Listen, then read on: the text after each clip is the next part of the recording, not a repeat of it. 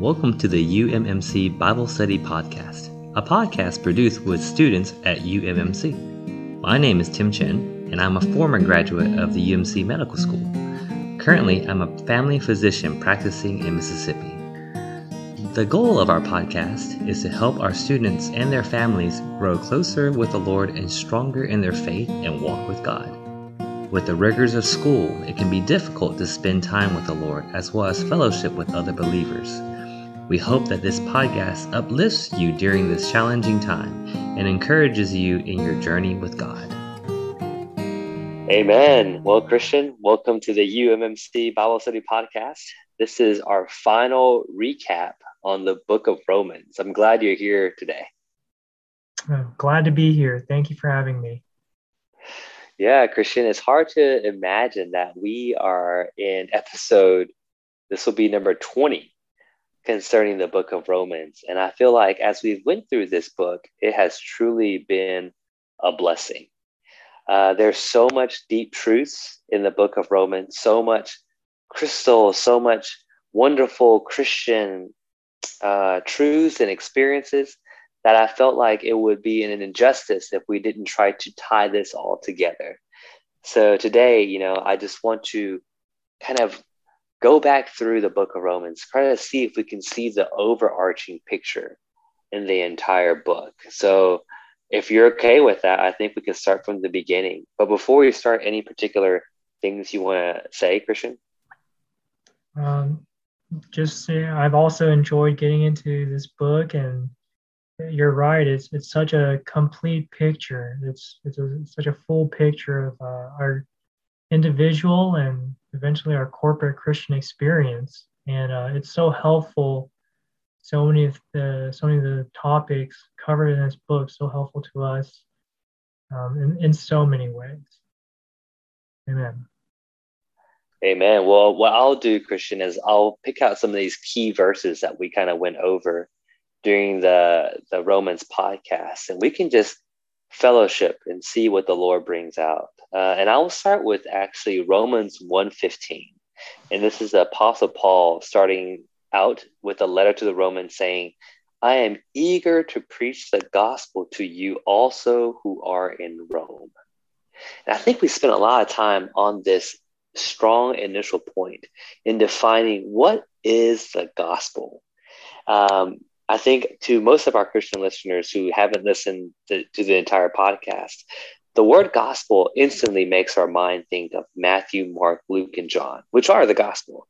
That describes our wonderful Lord Jesus, his human living on the earth, his death, his resurrection, his crucifixion, his ascension, right? This is a wonderful, glorious picture and story of God becoming a man to all the way down to reach us in a poor situation.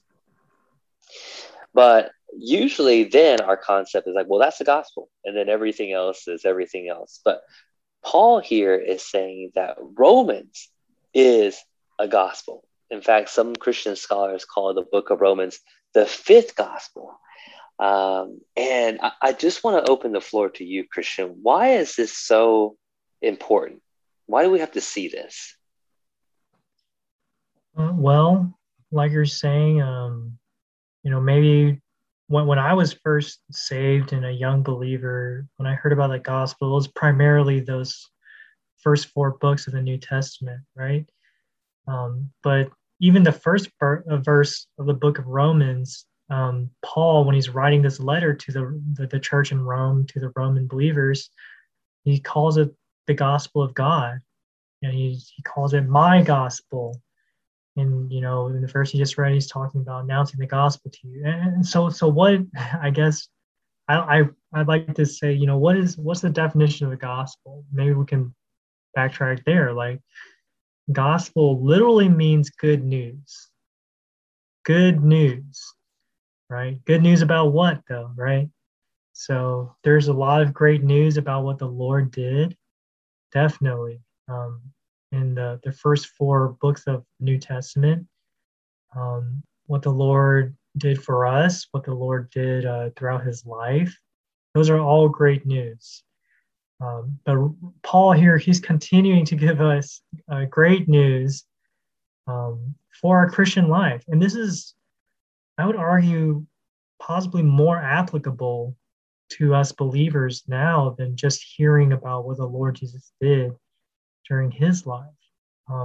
Yes, that's very important and very, very much something that we enjoy. But to talking about practicality in our daily Christian life now 2,000 years later, after the Lord have been walking around the earth, what does it look like today? And the book of Romans still continues to have that kind of applicability to us. Yeah, Christian, as you were speaking, I was just thinking, when the Lord was on the earth, they asked the Lord, what is the greatest commandment, right? And the Lord says, you shall love your God with all your heart, right? Love the Lord your God with all your heart, all your mind, all your soul, all your strength. And the second is like it, you shall love your neighbor as yourself, right? And as a good Christian, I'm like, okay, we need to follow these two rules. So I'm going to do my best. And if any person has tried to do those two things throughout Christian history, 2,000 years of Christian history, we start realizing that how in the world are we supposed to do that? We fail over and over and over. And it's like you said, without the book of Romans tells you how. The book of Romans opens the key to how to live the practical Christian life today. And I'll tell you right now, it's not by effort. By our human effort, we fail more times than not. And in fact, let's actually go in that direction. In Romans 1, the rest of the book of Romans, as well as up to Romans 3, we see essentially two big categories.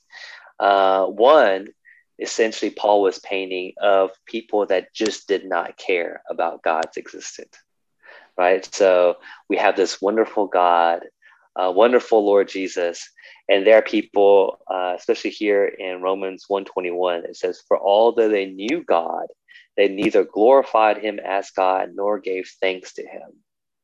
So Paul's painting a pretty dark background. And essentially, you can almost say our situation today is the same. There's just a lot of people, even if they knew God existed, purposely turned away from God, right? But, speaking of effort, before, in Romans 2 up to pretty much the beginning of Romans 3, we see some people that realize, you know what? I want to love God. I want to follow the 10 Commandments. I want to be a good person and try to do my best to follow God's law. And Romans 2 and 3 essentially shows our epic failure of trying to fulfill God's law by our own effort, right? But it culminates here in Romans 3:20. It says, for by the works of the law, no human being will be justified in his sight, since through the law comes knowledge of sin. And let's pause here for a second, Christian, because again, I think we brought this out in our podcast. What was the purpose of the law? Right? We talk about, well, God gave us a law, so obviously we should keep it. But Paul's word here concerning the law in Romans 3 is very different as far as the function of the law. Yeah, this is a really, really big point. What is the law and what is the purpose of the law? And like in that verse you just read from Romans 3, right? Through the law is the knowledge of sin. And Paul again echoes that kind of function of the law in his entire book of Galatians. He's fighting in that book there to help get the Jewish believers out of their Jewish law-keeping mentality to eventually find Christ. But right, so the law, one function according to the word is to expose that we have sin. If we did not have the law, we could live our entire lives. If we didn't have any rules, we didn't have any laws, we could live our entire lives and we would have no understanding of right or wrong. We wouldn't have any understanding of sin, right? So that's essentially a function of the law. The law came, 400 years later than God's original promise. So it was never God's original intention that we would be law keepers, right? We mentioned back in the Genesis podcast, God doesn't open up the story with the Ten Commandments in the Garden of Eden. He opens up himself as a tree, right? A tree as fruit to give himself to man, to be man's everything, to be our everything, to be food to us, right? But, of course, man fell and the law was needed to come in to show us as a race and as individuals, man, something's wrong, right? Something's wrong. And hopefully, as Paul says in the book of Galatians, the law would be a child conductor that would bring us to Christ. And I think that's my favorite function of the law. It brings us to Christ eventually. Yeah. Amen. Well, and again, I think this is all our experience. Going back to, the example I gave of the Lord Jesus telling us to love God with essentially our entire being. We try and try, but that word from him actually exposes us that we can't do it, that we can't keep it, that essentially we can try to save ourselves, but we just can't. We don't have the capacity, right? But praise God, that's exactly what the law was there to do, was expose that we cannot please God. We cannot satisfy God. But praise the Lord, there is one who can, right? Here in Romans 3:24, it says, being justified freely by his grace through the redemption which is in Christ Jesus. So while we in ourselves are short in salvation, the Lord is not. The Lord accomplished an awesome redemptive work, which was portrayed in the four Gospels, right? We see that God did not hold on to staying in eternity, right? Hold on to staying in his high position, but he actually humbled himself, right? Became a man. It says in in Hebrews, he became even a slave to serve man.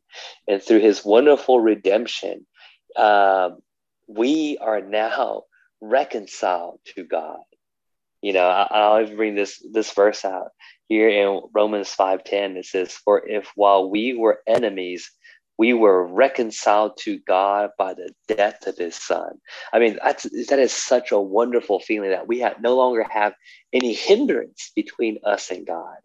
And I think as a Christian, that should be 1,000 hallelujahs. Right? Like, hey, we're not stuck separated from God anymore. Our sins are forgiven. We're washed.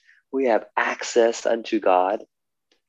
Right? But I actually want to keep going, because here in Romans 5:10, which is what I was reading, the second half of the verse, it says, much more, now that we are reconciled, shall we be saved in his life. And I think the book of Romans is so good at explaining that second part. You read the four Gospels and it'll bring you to such a wonderful appreciation of the Lord's redemptive work. But once you're saved, you confess your sin, you're baptized, then you start wondering, okay, well, am I just going to wait until I die and go to heaven? I got saved when I was a teenager. The average life expectancy in the US is 70. So for the next 60 something years, am I just going to wait and just do what I want to do or try to be good, even though we proved in the first few books of Romans that we couldn't be good? And I appreciated this matter of much more, now that we are reconciled, shall we be saved in his life. And this really is a kernel that the book of Romans really develops. So, Christian, do you want to bring this matter out concerning what does it mean to be not just redeemed and reconciled, but to be saved in his life? Yeah, we can't, we never look down, and we should never forget what the Lord did for us on the cross. I mean, goodness, remembering what the Lord has done for us, redeeming us, it's such an awesome thing. But like you're saying, it's not just redeeming us from an eternal fate of struggling in the lake of fire. Yes, that's true. But you know what? It redeems us from a condition of separation from God in the present. Like you were saying, it brings us back to God. We've been brought to a position by that redemption where we're able to have fellowship with God again. And there's some really awesome pictures. The propitiation table that's mentioned in Romans 3. But yeah, the second half of Romans 5:10, much more we're saved in his life. This is one of my favorite subjects. Saved in his life. This is a matter of life. Life. And this is very practical and very present. Again, this is not some salvation that affects us after we die. This is a present salvation in life, day to day, moment by moment, morning by morning, evening by evening, whenever by whenever. There are times that we need to be saved in his life, by his life, through his life, with his life. We need life. There's so much death. There's just so much death, spiritual death, physical death, psychological death surrounding us, in us.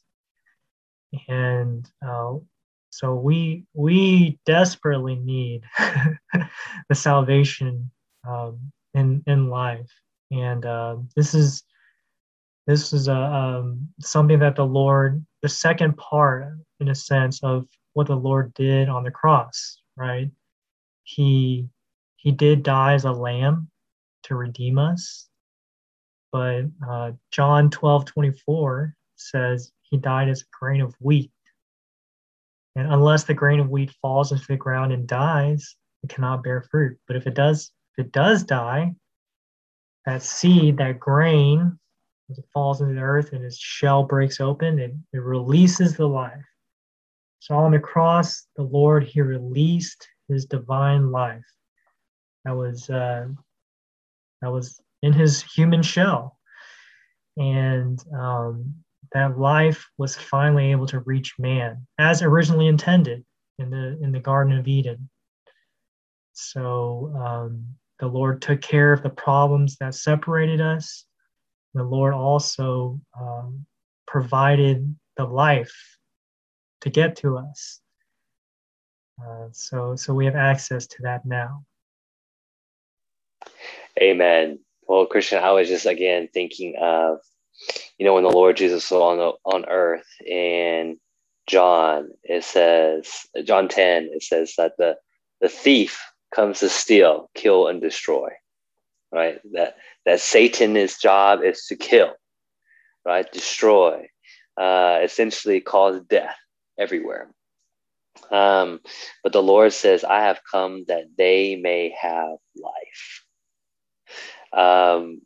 And the word life there is actually, the Greek word is actually zoe, which is God's uncreated, divine, eternal life. Now you could take that verse and think of it, okay, well, that just means when I die, I have eternal life, right? I'm not going to die. But in the context of the book of Romans, what Paul is saying here is the Lord, when he says he wants to give you life, he's talking about giving you life right now, right? Giving you life abundantly right now. And this is so practical because this this is not theoretical. This is not like Paul is trying to teach a theology class about what does it mean to have life. Romans 8 actually further bestows that. What does that mean? I'll just read this verse here. In Romans 8:2, it says, "For the law of the Spirit of life has set you free in Christ Jesus." So here's that word life again. And I like what you brought out, Christian. When the Lord died on the cross, two things happened, right? There is the redemption of us from our sin. So I've read in commentary, they call that judicial redemption, right? And we all appreciate that. That is a marvelous aspect of our salvation. The other part of our salvation, though, is here in Romans 5, what we just read in Romans 8, and they call it organic salvation, right? So speaking of life, so when you hear the word life, you think organic, organism, right? Well, one way I've heard of people phrasing it is organic salvation. During your time left here on the earth after you're saved, God is saving you, right? Not just, from the lake of fire like we brought up, but saving you from your temper, saving you from your thoughts, saving you from your personality. I mean, if you think about it, Christian, if I could live forever, but I'm still me, I don't know if I want that. I have so many faults, and you're kind of like, Lord, you want to take all these faults and just make it last eternally? That sounds kind of, it does not sound very pleasant. But the Lord right now is dealing with our bias, right? Our preferences, our just everything that does not match him. God's life is dealing with. God's life is saving. And we're turning here in Romans 8, Christian, this all happens in the Spirit. And I think we really brought this out. I think we actually had 3 podcasts on Romans 8 concerning this matter of what is the Spirit. As growing up as a Christian, to me, the Spirit just sounds like some kind of nebulous thing floating around. Or maybe in the book of Acts, when I hear the word Spirit, I just think, oh, fire coming from heaven as tongues, and people start acting crazy and, all this stuff. But in Romans 8, what Paul here is saying is, and I'll read this verse, it says, "You, however, are not in the flesh, but in the Spirit, if in fact the Spirit of God dwells in you." So the Spirit is not something that comes out and just like explodes and lights you on fire and all this stuff. But the Spirit is God dwelling in us. And that affects our daily living. That saves us from ourselves, right? So I don't know if you want to develop that a little bit more, Christian. Yeah, that's Romans 8 is like, it's been described as the diamond on the ring of the Bible. Talking about the Spirit, Romans 8:16. First, I feel like I should mention, what is the Spirit? What are we talking about? The Spirit. It's maybe not well understood, but we can go to the Word, right? Romans 8:16. It says, "The Spirit witnesses with our spirit that we are children of God." So we see there is the divine Holy Spirit, but each one of us, each man, we have our human spirit. And I think we've talked about that before, even mentioning verses like 1 Thessalonians 5:23. May your spirit and soul and body be preserved complete. So we have a spirit, an organ to contact God, who is spirit also. And the amazing thing, whether you can understand, or I don't know if I can really understand it, but the word says it, so amen. The Spirit dwells in us. The Spirit, the Holy Spirit, dwells in our spirit. And And even Paul, he starts interchangeably using the Spirit and then the Spirit of the one who raised Jesus from the dead. And then he eventually says, Christ dwells in you. Christ is in you. But if Christ is in you, though the body is dead, right? I think that's Romans 8:10. So is the Spirit in us? Is Christ in us? Is the Father, who's the one who raised Jesus from the dead, is he in us? Yes. Yes. That we how? I don't know. I don't know. But the word says it. The word says it. Um, and goodness, if we eat that word, we start declaring that divine fact in your day, Christ is in me. In this situation, Christ is in me. Think about how that would change that situation. Like you're saying, maybe I'm about to lose my temper or do something. Actually, way before that happens, I need to have some realization, some eating, some chewing on Christ is in me. That'll make a big difference, right? Yeah. Go ahead. No, that's exactly right, Christian. I mean, the implications of having God dwell in you are monumental. I mean, it should change. It changes how we view everything. You know, when you're speaking, or me, when I'm taking care of patients, my view should not be, well, I just need to figure out what's the best practice or what kind of motivational interviewing technique I need to do to best make this person do what I want him to do. You know, the view should be, I'm a vessel and God is dwelling in me. And God is the great physician. And I just need to learn to let him take care of this patient before me. Right? That it might be subtle. And again, the outcome might be the same. I might still write him cholesterol medicine, or I might still write him blood pressure medicine, but you start realizing it's a different person that is in charge. It's a different person on the throne. And this is what we talk about earlier as this is salvation. This truly is salvation. When we learn to not follow our own opinions, not follow our old man or not follow our flesh, but to follow the Spirit, not just like the Lord sent us a letter and said, you need to go to this street and talk to this person. Not like that. But you could be standing in a grocery line and the Lord just nudges you and says, you know, tell that person thank you. You know, something so normal that we're like, oh yeah, of course we're going to say thank you. But you start realizing that you're following the sense of the Spirit inside versus even just what your culture taught you or even what you think is the right thing to do. Anyway, this is truly magnificent. And like you said, Romans 8 brings us out. And then even I just love this verse here in Romans 10. It says, the same Lord, this is Romans 10:12, the same Lord is Lord of all, bestowing his riches to all who call on him. You know, practically, what does that look like? And in my experience, it looks like me calling on the Lord Jesus.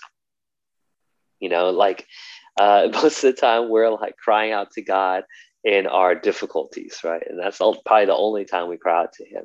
But in our successes, you know, in our victories, in our everyday living, we don't have to wait to call on God in church on Sundays only or on Wednesdays only. You know, before I'm about to discipline my child, and this is real talk, I can say, Lord Jesus, save me.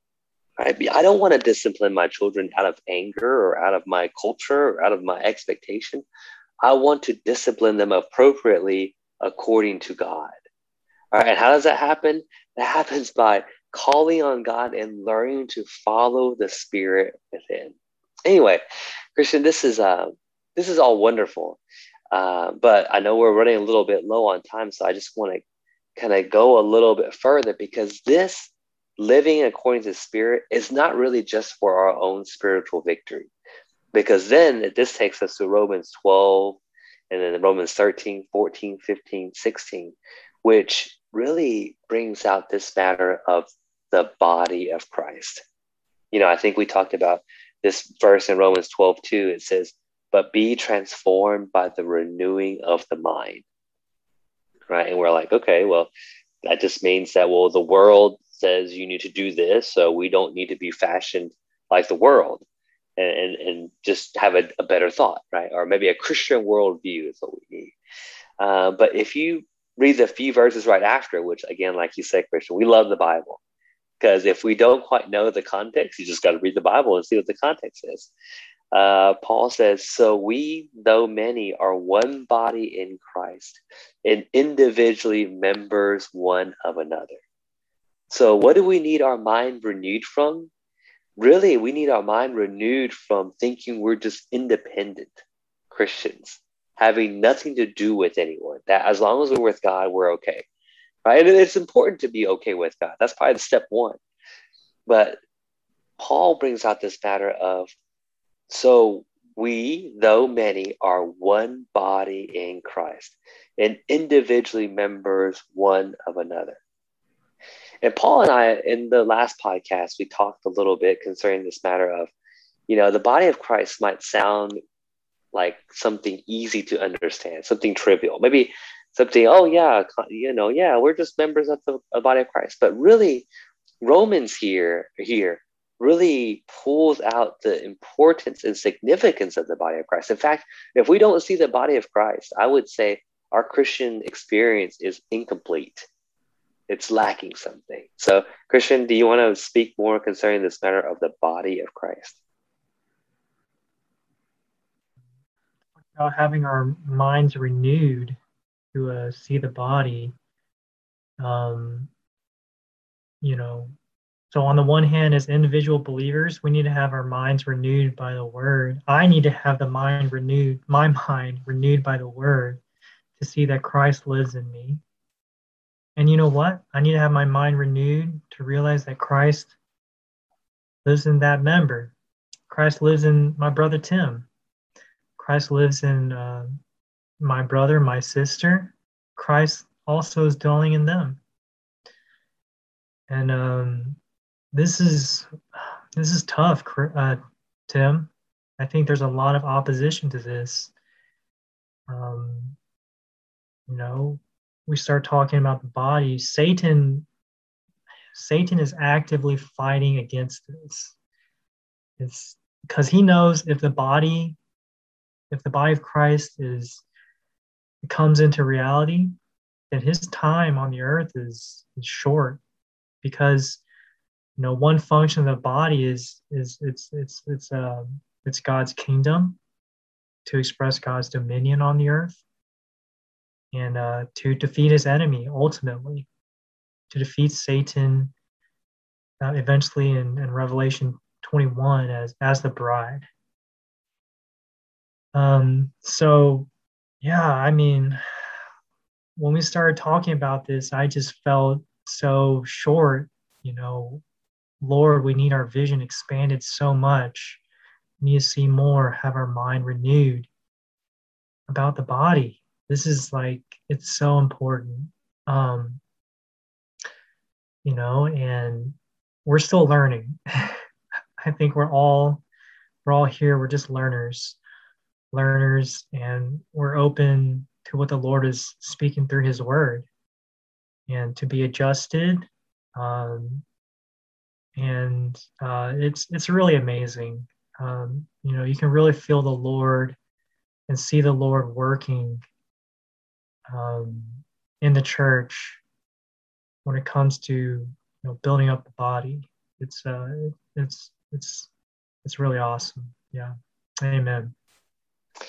Yeah, amen, Christian. Well, and I think I'll just mention a couple of things concerning this matter of the body of Christ. The first thing that I would say is the body of Christ is not a metaphor. All right, it's not just this is kind of, the church is like the body of Christ, or you guys being members one of another.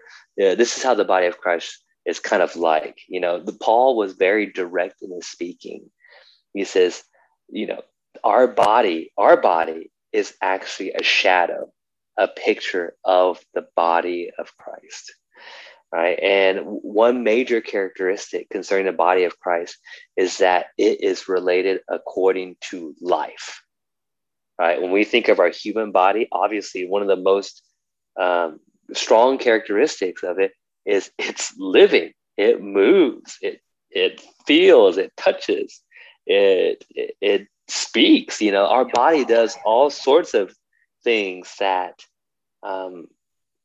that is according to life. And so when we brought up all these verses in the beginning of Romans concerning saved in his life, saved in his life, saved in his life, organic, saved in his life, this is all the key to living the body of life, right? It is to be in Christ and to have Christ dwelling in you. So that's prerequisite number one. And that's why the beginning of Romans is so important. You cannot practice the body of Christ, or practically, if you don't realize what Romans 1 through 12 essentially is talking about, right? You need that life. The second thing is that I appreciate about the body of Christ is there's only one head, right? So you're not the head. I'm not the head. There's no elected head. Like, we don't vote on the president, you know, being the head or whatever. There is just Christ as the head. And for Christ to be the head, that means I'm not the head, right?